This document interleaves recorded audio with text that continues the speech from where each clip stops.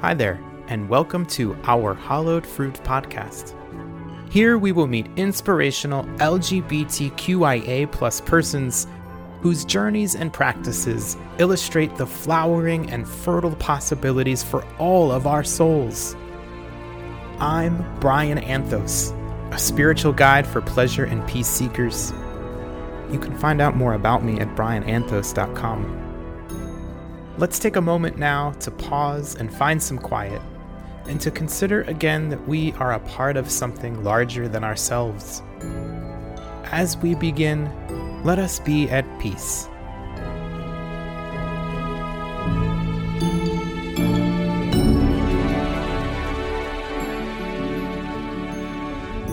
Welcome to episode 1 of Our Hallowed Fruit.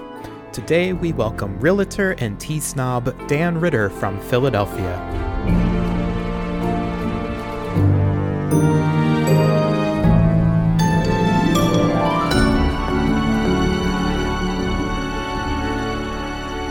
Hello world, hello universe, and welcome to our Hallowed Fruit podcast. I'm Brian Anthos, and I'm so excited today to welcome everyone, and even more excited to welcome our very first guest, Dan Ritter.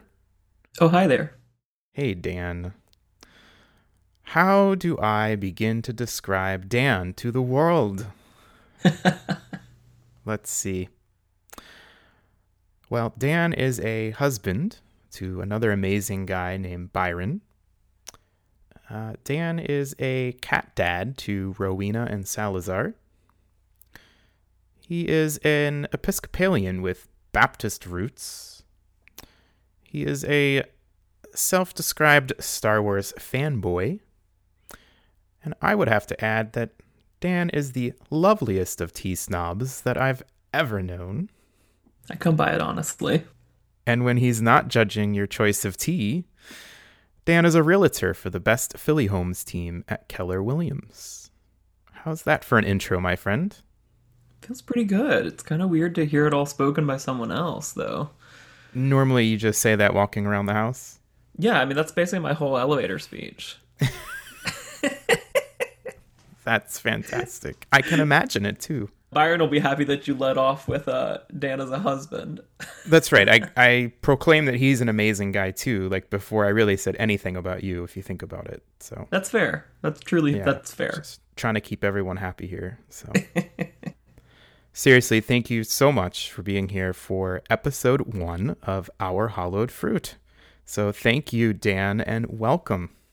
Thank you so much, Brian. Happy to be here. So a common theme that I hope we will revisit time and time again here on this podcast is that of our spiritual journeys, our spiritual history, if you will, and discussing how these histories have shaped a bit of who we are today. I would love for you to help warm up the airwaves today and share a bit of your spiritual history and why the spiritual journey is so important to you. Absolutely. And thank you again for having me on today. I'm really excited to do what we do often and just get to chat about our stories, about who we are, and how that informs kind of what we do in the world. But in thinking about our spiritual journeys, it's really important for me to give context in that I was born and raised in Birmingham, Alabama, in a very conservative Southern Baptist home, full of love, full of life. My whole extended family lived within a couple-mile radius, and we basically all went to the same church in our neighborhood growing up. Many, many fond memories of being a part of that church, really established and grounded myself in my faith there in a lot of ways. And eventually, over the years, went to a few different churches and landed in college. And while I was in college, I really began to look critically at my faith for the first time. So up until that point, until around 18, 19 years old, I had really just approached my faith purely through the eyes of my upbringing and the churches I'd been a part of to that point. And during college, I actually started studying theology intellectually, academically, however you want to phrase that. And it was the first time I'd taken a really intentional look at what I believed. And it shook me a little bit, as it often does for people who have those moments of encountering, looking at what they believe really closely. But over that process of digging deep and really trying to move from an inherited theology to a claimed theology, I learned a lot about myself, and I learned a lot about what it meant to be a person of faith. Thankfully, I ended up landing at a progressive Baptist church in Nashville, Tennessee, of all places and of all things. And as a member of that church, I went through the process of coming out, which is not a normal story for most LGBTQIA people, that your pastors helped you come out. But thankfully, that is a really important bedrock piece of my story, of my spirituality and my spiritual journey. I was trying to figure out my sexual identity while also kind of still figuring out my spiritual identity, and being able to process both of those simultaneously. I give a lot of credit to that for why even today, these years later, I still am able to say that I'm a person of faith, because those journeys happen very simultaneously. Eventually, I moved to Philadelphia, Pennsylvania, and when I moved up here, there weren't a lot of progressive Baptist churches, at least not the kind that I had been a part of when I lived in Nashville and in Birmingham. And so I found my way to the Episcopal Church. I've always had a deep love for liturgy, those really important rituals that happen week after week after week within the Christian church, especially when you look more toward like the Episcopal Church and more progressive liturgical churches. But that's where I find the root of my faith these days, is in those rituals that happen week in and week out. And so I landed in the Episcopal Church, really resonated with me, but because I'm stubborn and I'd worked so hard on it, I still claim and attach myself a lot to my Baptist heritage and the things that really made the groundwork, the bedrock of the faith I still claim today. I love it, and I've heard some of this story so many times, and it just is still so beautiful every time. It strikes me, Dan, that no matter what other experiences you have and what else happens in your life, it really seems like that Baptist is still in you, and the faith and spirituality experiences of the past are still with you. I definitely agree with that. And it's interesting because for a time I rebelled really hard against that. I tried so many different ways to step away from the Baptist things. And I use air quotes when I say that, because a lot of the experiences I had before finding those more progressive Baptist churches were really harmful. Being a gay person, especially a closeted gay person in the South, trying to navigate what that looks like in this world that very overtly negates that part of you and says it's wrong or bad or sinful, has an effect on how you move forward in the world in a lot of ways, just like any types of trauma at various levels can. But the spiritual trauma for someone whose identity for so long was bound up in their faith. I mean, growing up, my nickname, literally middle school, my nickname was Preacher Dan.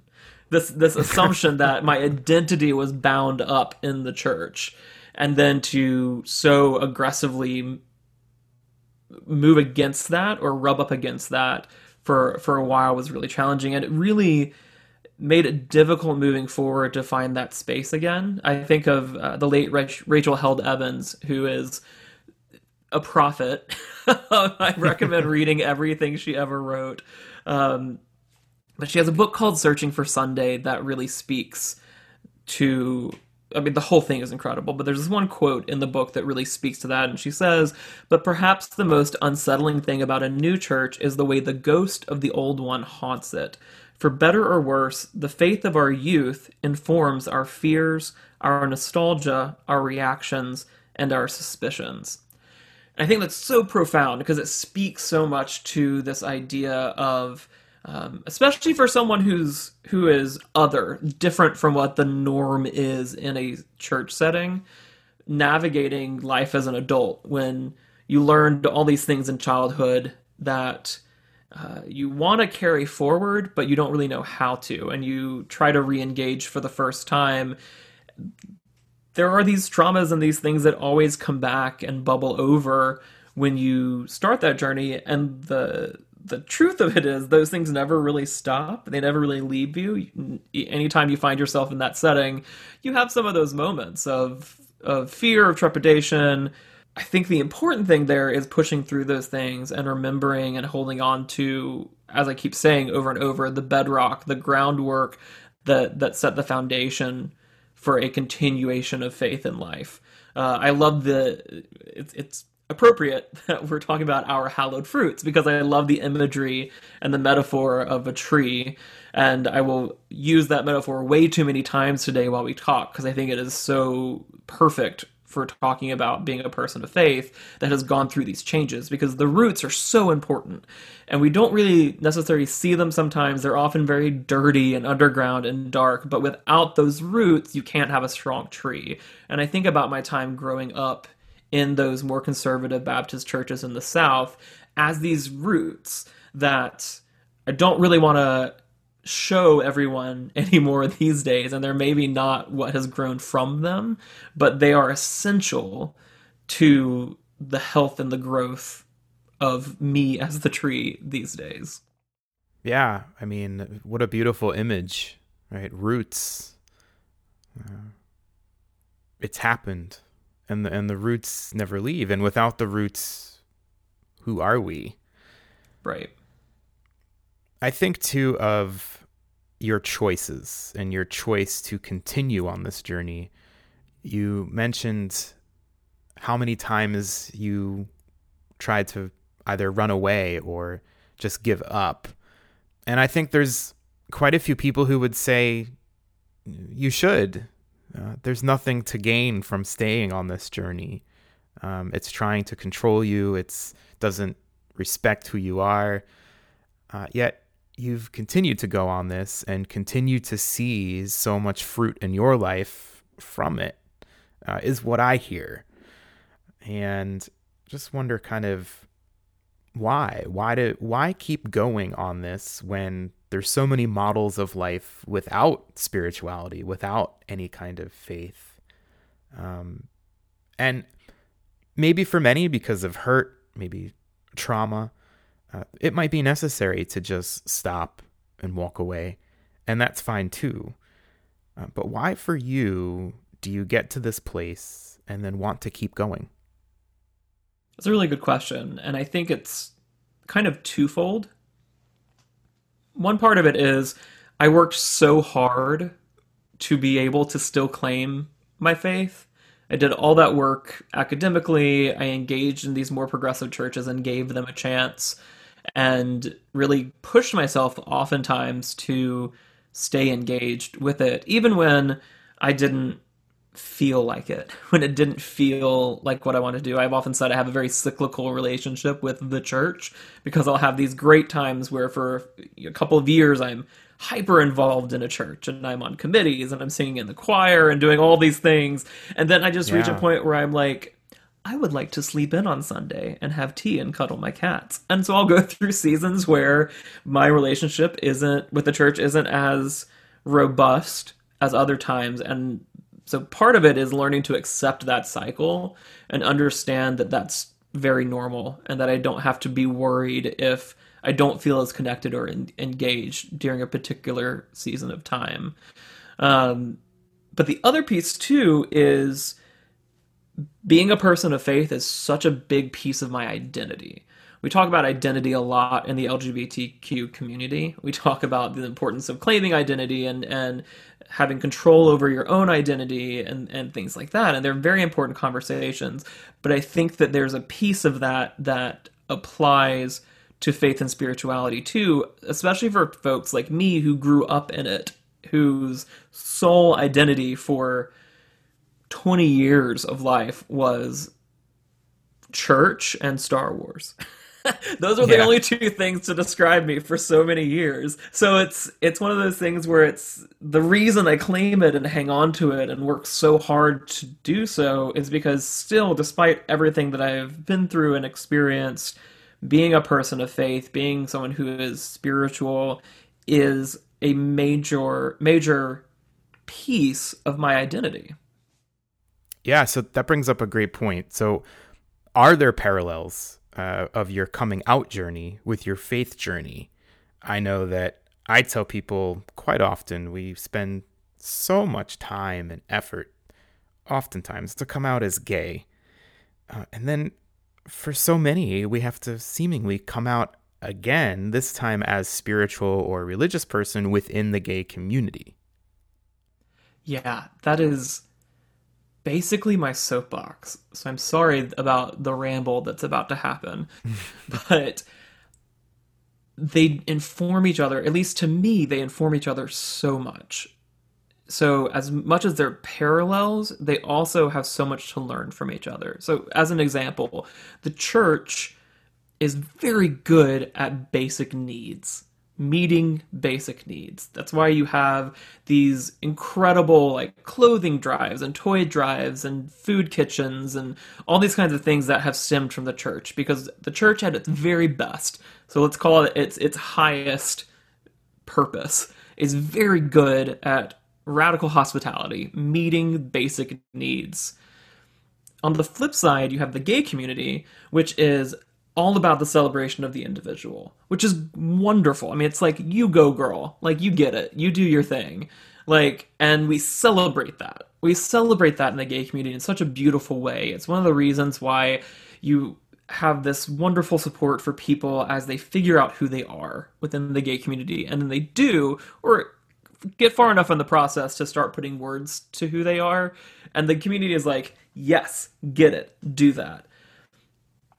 Those are both really great things that the church and the gay community do. It can become a little toxic when it becomes overdone. So here's what I mean by that. Sure. The church is great at the potluck and the meeting the needs, but there are barriers for entry that exist. For the church, you will always be invited to the potluck. There are no rescinded invitations to the potluck. Everyone gets to eat. But if you, depending on the church, if you happen to be gay, you may not be fully accepted in the community. There are barriers to entry that are based on incorrect readings of the Bible. So there are these barriers that exist for full membership in the community. But if it comes to the basic needs, the church is going to get you. You're invited to the table for that food, even if you aren't invited to the table for communion, if that makes sense. Whereas the gay community, once you're accepted, it's like, yes, dance all night, meet up with your friends, go. You are in the in group, but the barriers for entry in the gay community are so much higher. You have to work so much harder to be accepted into a quote-unquote group or clique or to find that community. And to me, it's something that both communities can learn from. So the church could learn the whole, you go girl, you get it, you do you girl, from the gay community. Accepting people exactly like they are as their full selves. And the gay community could learn from the church in that everyone gets a seat at the table, the potluck. There's not this idea that you have to be at a certain level of something to be accepted communally. And as much as I am a very out and proud gay man, that's something that really frustrates me within the gay community. And it's something, being completely transparent about, that I am guilty of within the gay community. Whereas my faith side is all about everyone is welcome to the table. So it's this idea that, yes, coming out in the church gave me a little bit of skewed perception on these things, but it also helps me see that there's so much both groups could learn from each other. Absolutely. Church meeting basic needs is such a beautiful idea and something to consider. But then, yes, so many churches feel this then need to then police individual lives. It's Right. wild. We spend years of coming out, and for so many of us, many years, maybe many more than you or I spent trying to be welcomed by a place that seems to have such moral authority, seems to have the highest connection to God, this supreme judgmental being sometimes, telling us who we love is wrong, it's not proper, and telling us that our mission as men is to marry a woman, to have children, be fruitful, and multiply. And we go through all of that, come out through what is often a painful coming out process. Right.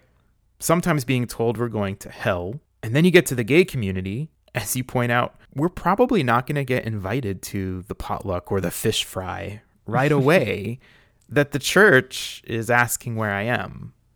Right. And so that dissonance that you've helped us find today is helpful. By no means are we trying to complain about anyone or anything or any group of people, but I think it's just a reality that so many of us find ourselves in. Absolutely.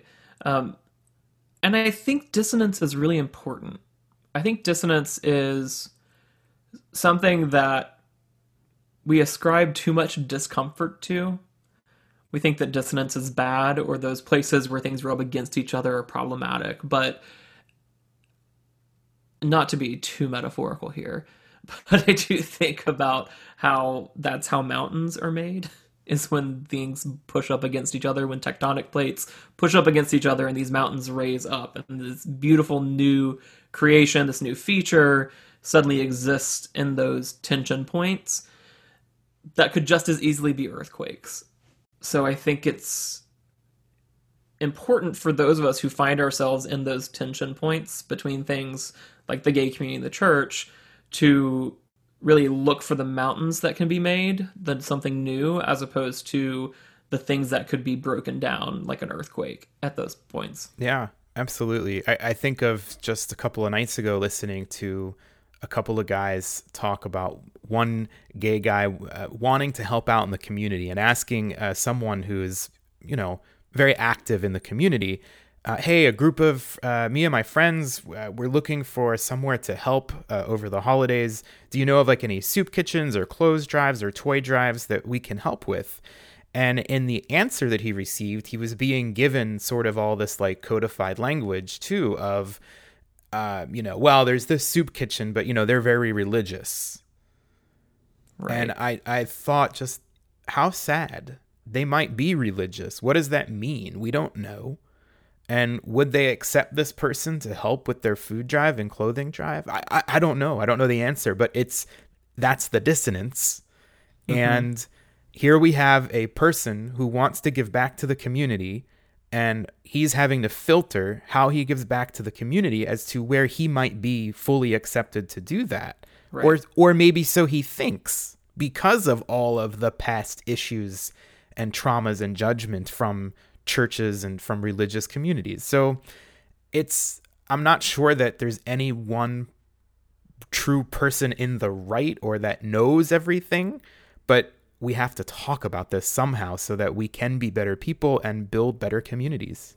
Well, and I think we have to move beyond fault and blame too, which is really, really difficult because both communities are at fault. Now, who started what, that's a whole different conversation, but the church is at fault for creating an environment where people have to feel like outsiders and have to consider, am I going to be safe in this space or not? And that's on the church for creating environments that aren't safe.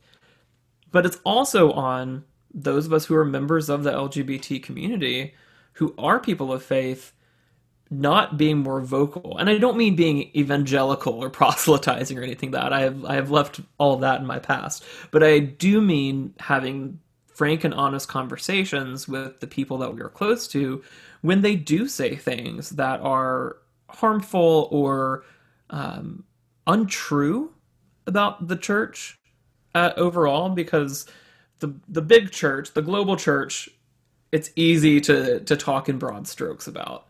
But for those of us who have been or are still part of communities of faith that are welcoming and affirming and do throw their doors open wide for anyone, it's really important for those of us who are part of those communities to speak to that and to push back and to get our hands a little dirty in that dissonance, and to, just like we would if we were defending the LGBT community, someone who is a person of faith, we have to be the people in the middle doing that work. And while that can be tiring, and while it can be frustrating to think it's contingent on us to have those conversations, the thing that I always come back to is, well, who else is going to have those conversations if I don't? I agree. And I think too, look, if someone is not interested in a spiritual community, that's fine too. Absolutely. But if someone is looking to go help their community and it happens to be a way to do it through a spiritual community, and it's just about the task and the activity, and as you said, providing for basic needs, right, then everyone should feel welcomed and not have to fear to go do that.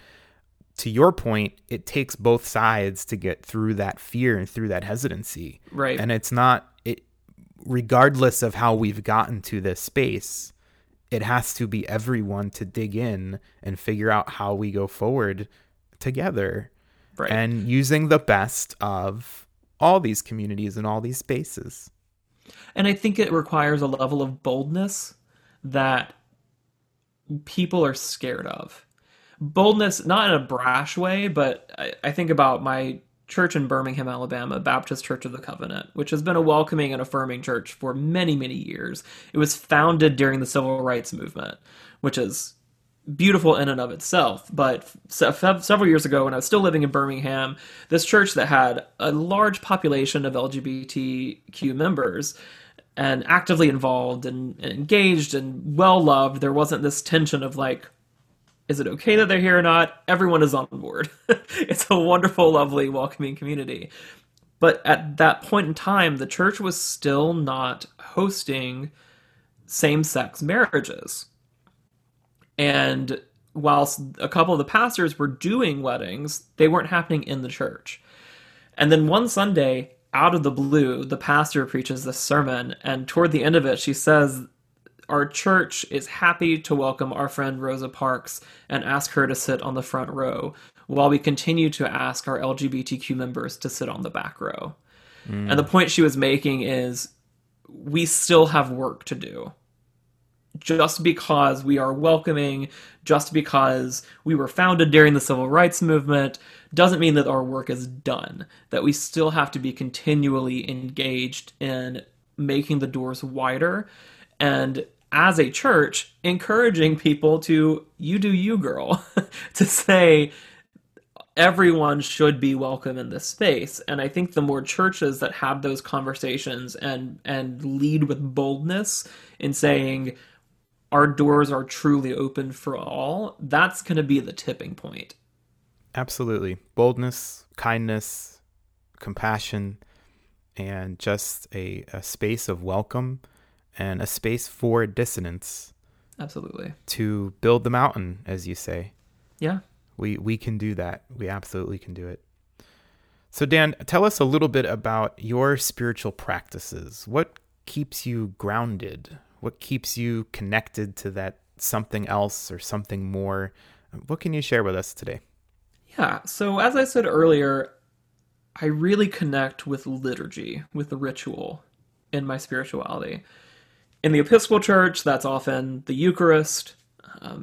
In the Baptist Church, it's the potluck or the fish fry. These standard things that we do over and over again. In my daily life, it's actually making tea.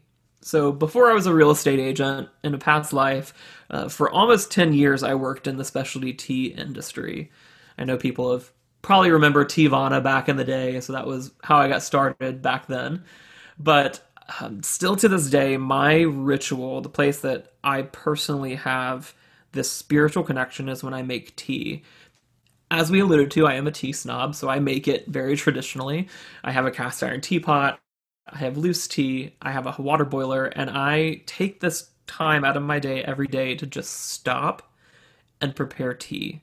I put away my phone, I put aside any work I'm doing, and I heat my water to the correct temperature for tea, because every type of tea has a correct temperature.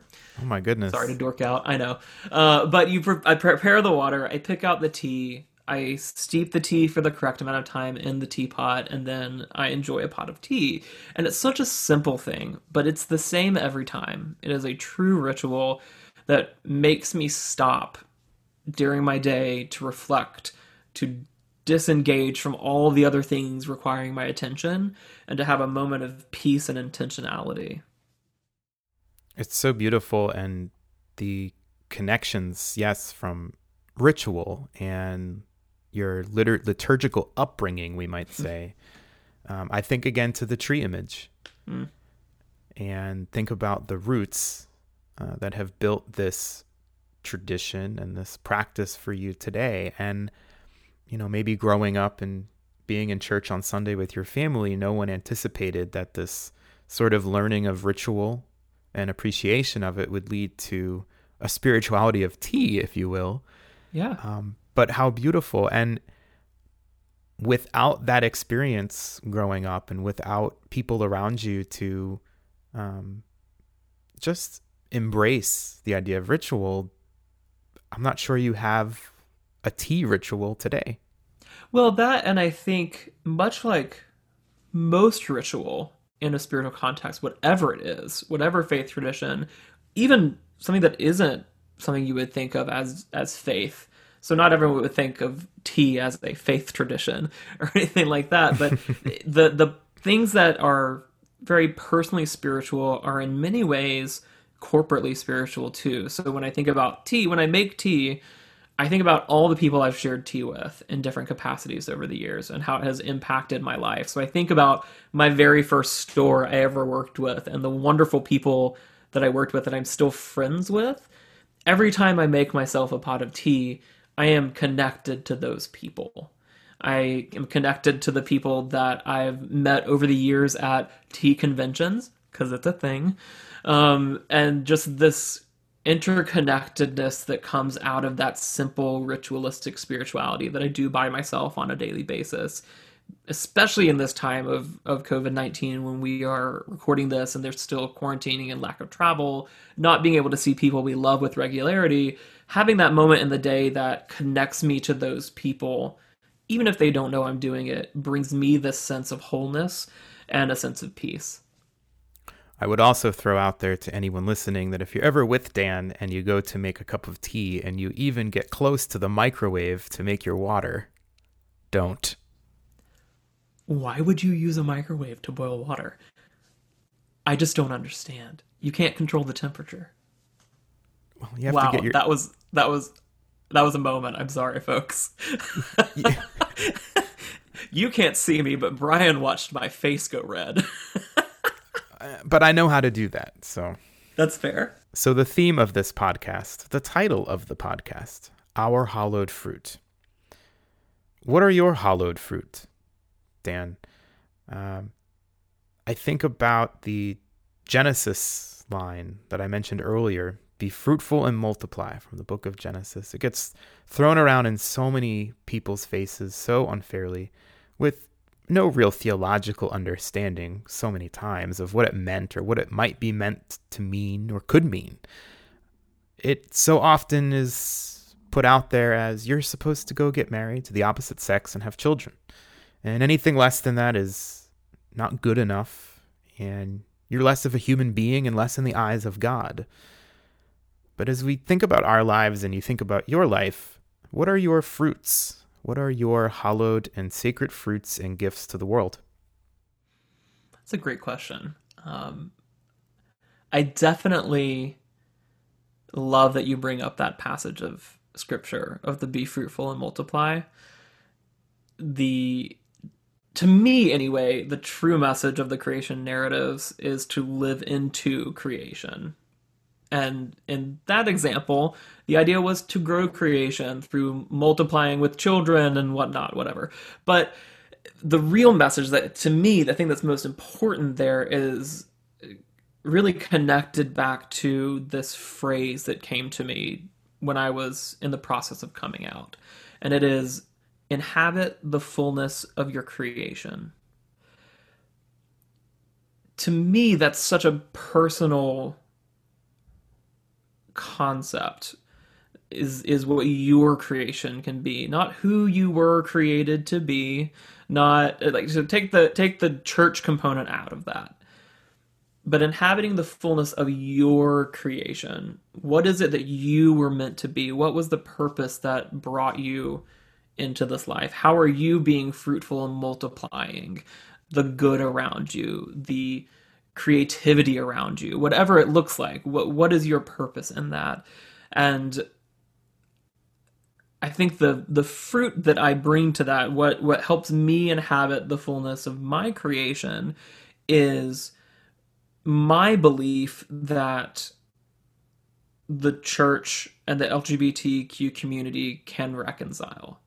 I still have that hope that's really pervasive, that these dissonant things can find commonality and that there can be a reconciliation between them. And I think that starts with that simple idea of inhabiting the fullness of your creation. So being the truest form of who you can be. I think about, a great example, to embarrass you a little bit, is the conversations we've had all year this year as this dream of yours has come to fruition. As we've seen you realize that you're finally doing something that's at the intersection of what you love and what you're good at. And to me, that is what inhabiting the fullness of your creation is finding that place where you can do what you love. And I would say, like I said, my hallowed fruit is thinking that that's possible for people. I guess that place exists for everyone. Yeah, well, thank you. I appreciate that. And I think the word that comes to mind for me when I think of you is belief.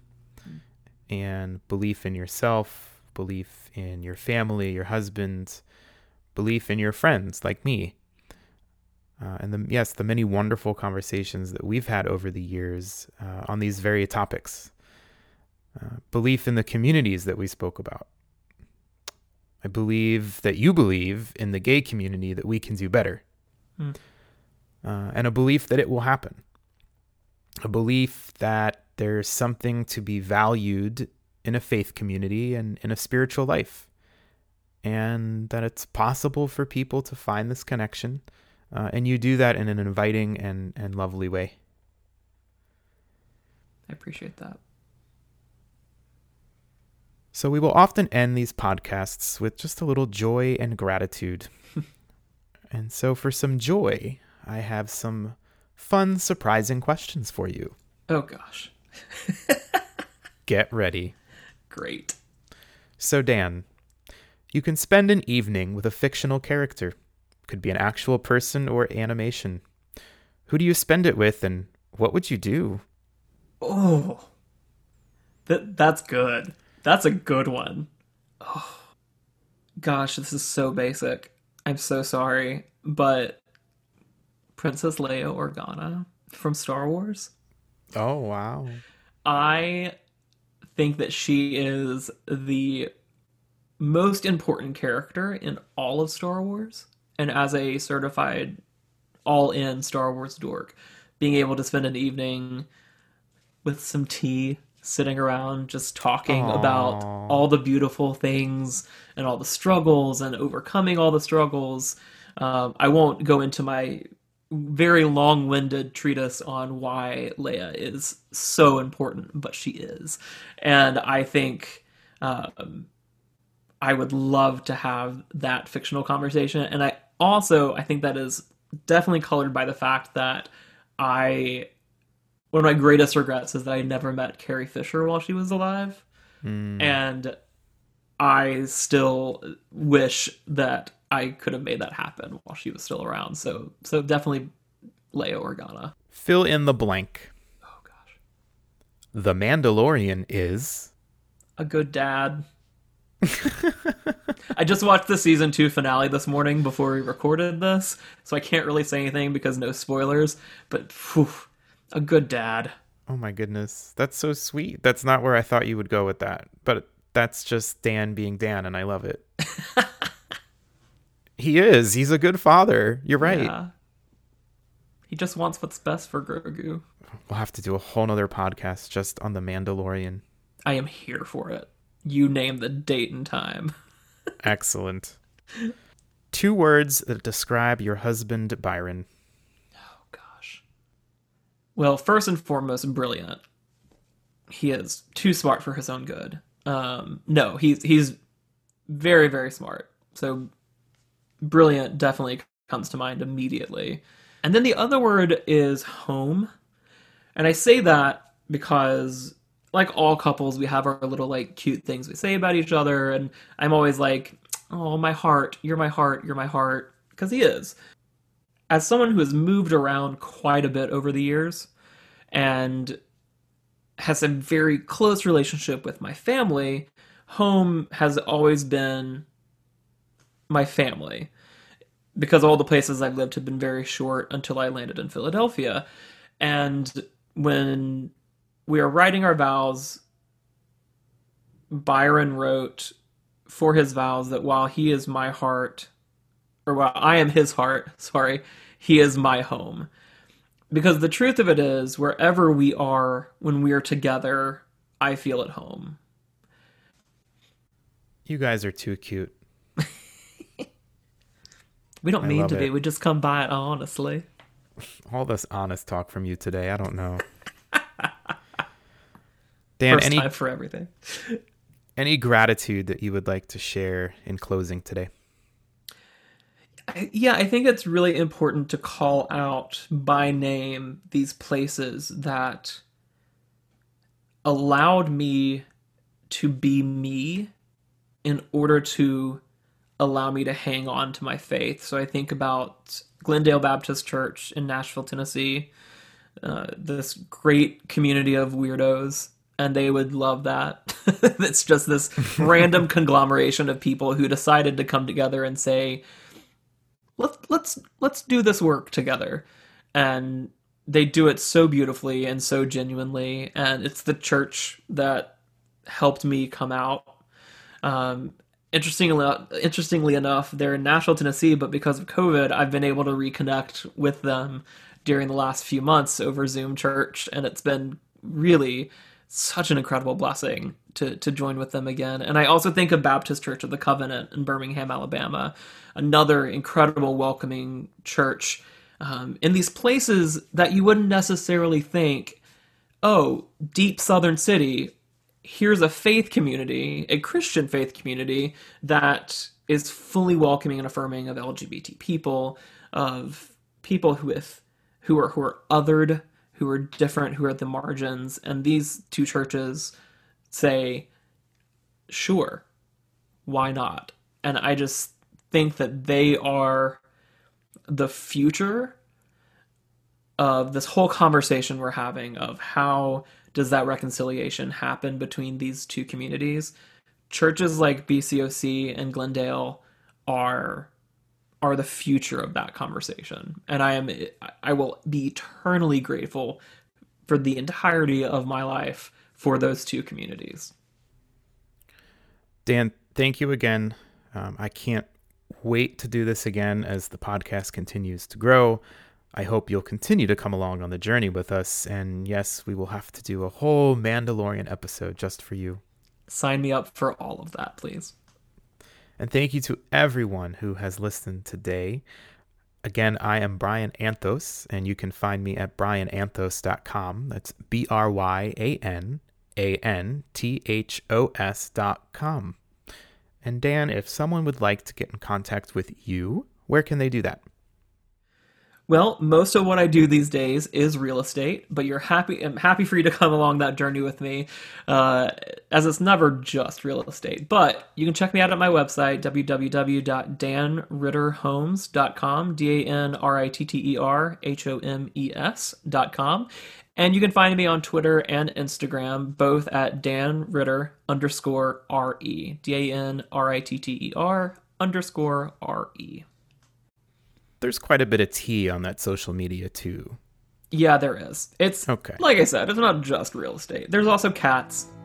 There's tea. As described, you'll find him on social media. Come check me out. Thank you to everyone who has come along on the journey today, and until next time.